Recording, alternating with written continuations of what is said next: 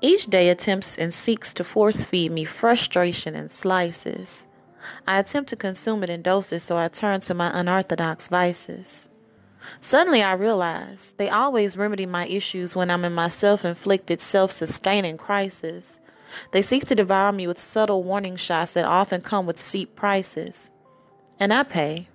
I pay and never negate to leave an outstanding, outrageous tip, which renders me emotionally bankrupt. But nonetheless, I go full throttle and fill my cup. I tell myself after each binge, it's the last time, I promise, and I swear I'm giving it up.